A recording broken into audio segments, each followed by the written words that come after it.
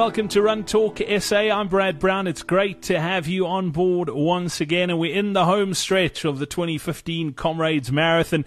I've been chatting to Lindsay Parry, and just a couple of nights ago on Sunday, we answered a whole bunch of questions on the Ask Coach Parry podcast, and I really realized how nervous people are in the build-up to this year's Comrades Marathon. The last uprun was an absolute doozy in 2013 as far as the weather goes. Let's hope that the weather gods play along and it's slightly better in 2015, but I think we are in for a great race.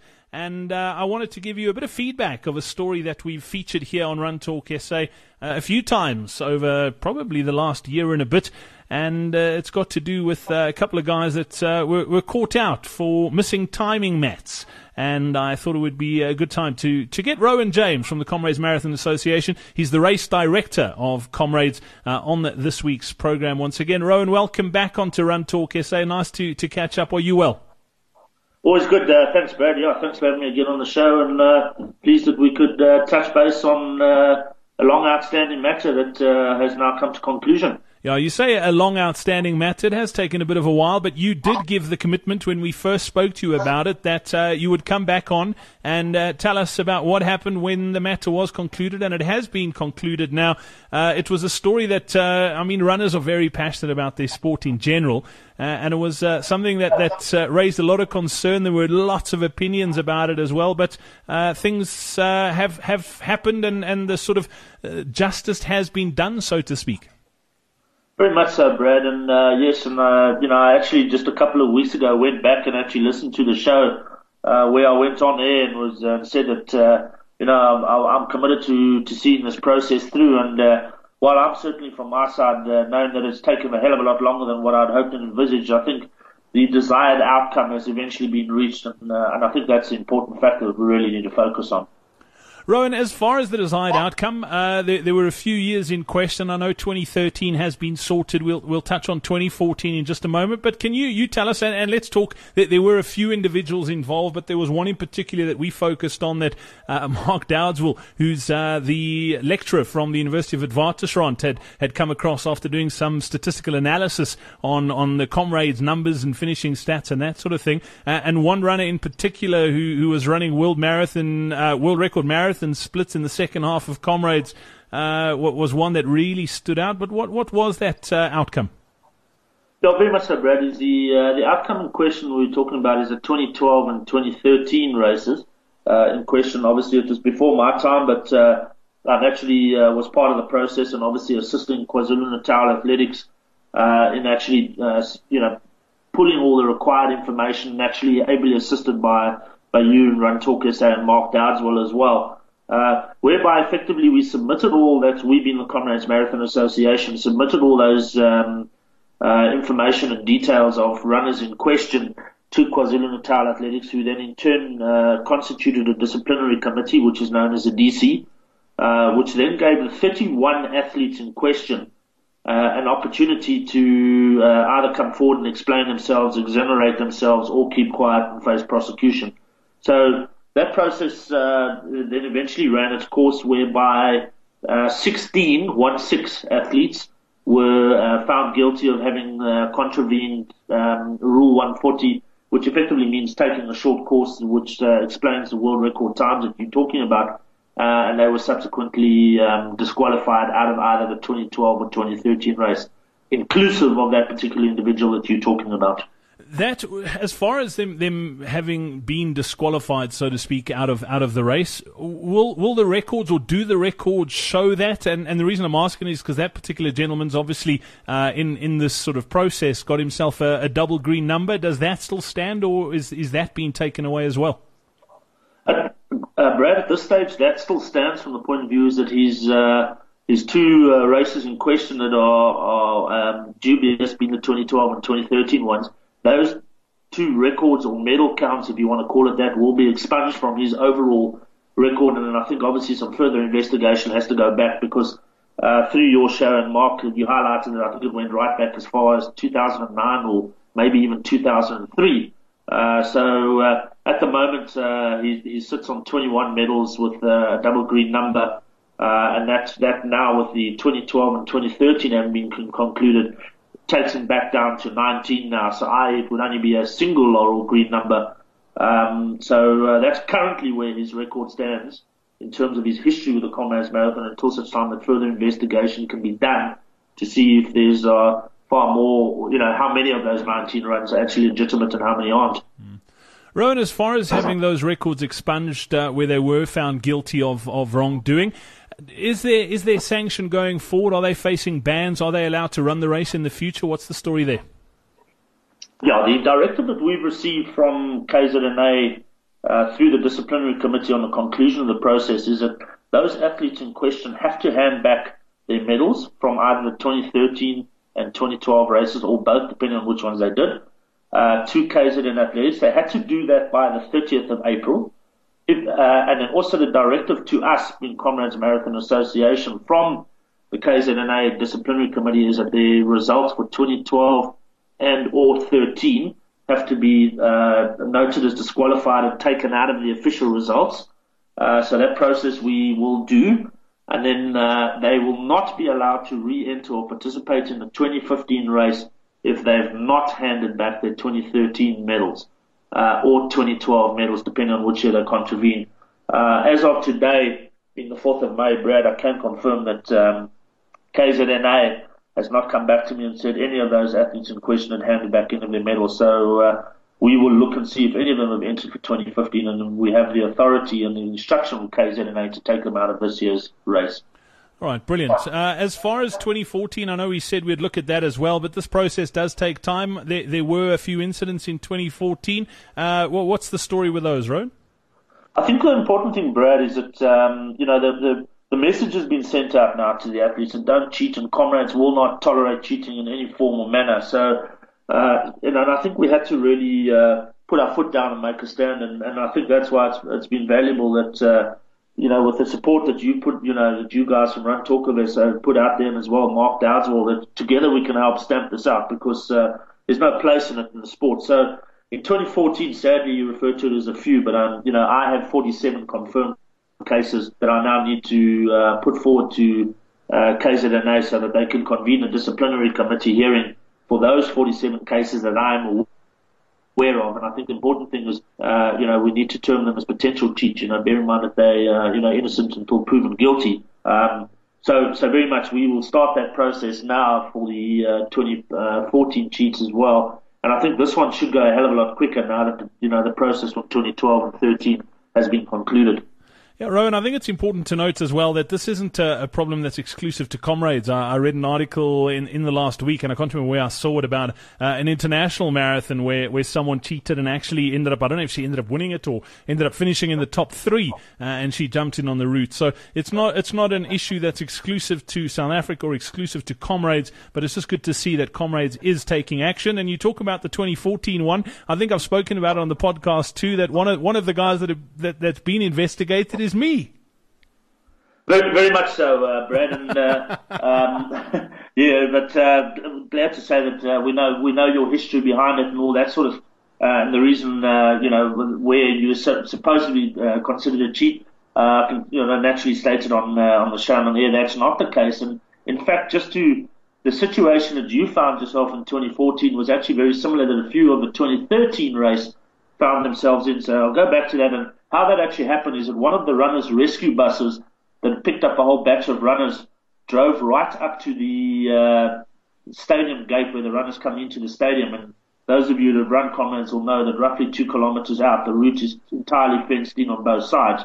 That shouldn't have happened. So obviously when the bailers all alighted from the taxi or the bailers bus, so to speak, the only way they could get into the stadium was to follow the route of the runners.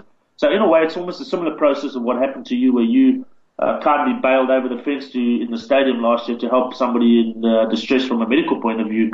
Those people, all of 2013, were naturally absolved, and their record cleared as unofficial finishers. And your case is exactly the same as well. So eventually, when we get to deal with the 2014 cases, naturally your result will certainly, well, you haven't got a result, so to speak, but you certainly won't be viewed as a cheat. Yeah, well, I missed every single timing, Matt, and I still cocked it up so badly that I missed the 12-hour cutoff. Absolutely, and I think that'll be, you've got to live with that consequence with all your mates ragging you about that one. Yeah, absolutely.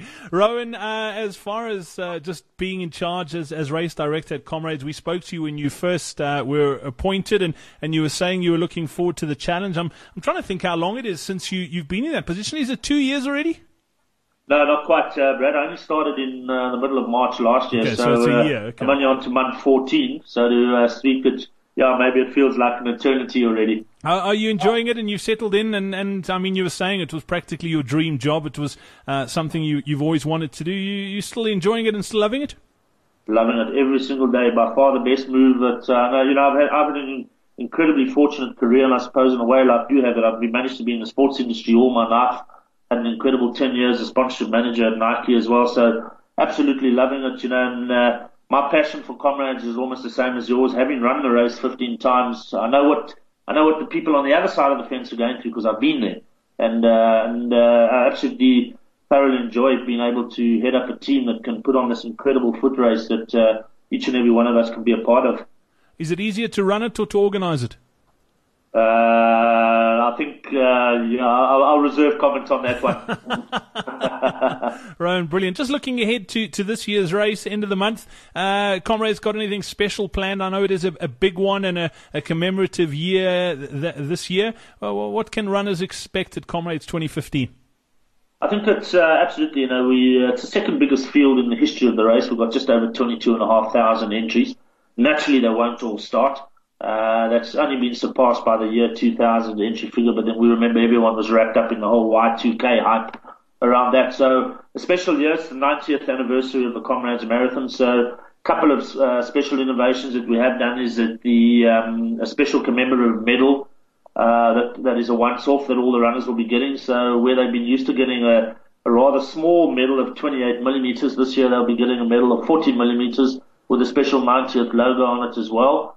And then just some other great celebrations around the event that will keep the runners in suspense and a surprise. But I think really the big thing is one of the key things as well is around the retail store. We've in conjunction with our apparel sponsor New Balance have bought far more aggressively in terms of stock range and limiteds. So that will go a hell of a lot further, where we'll have much deeper stock and more SKUs. Well, that's basically styles as well, and then there'll be some other celebratory things happening around the event, like sponsors, dinners, and that sort of thing. So really looking forward to an exciting race this year.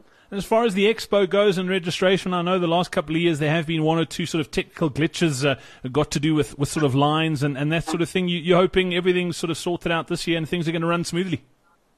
Very much so, Brad. And I'm in particular with my team have dedicated a huge amount of time onto the registration expo. So we've given it a radical makeover, and those who are familiar with the expo process, how it basically is where the physio area was last year in the expo hall in Durban. That's where the registration area will be this year. So we've effectively taken the registration area right from the back of the hall, moved it into the front of the hall.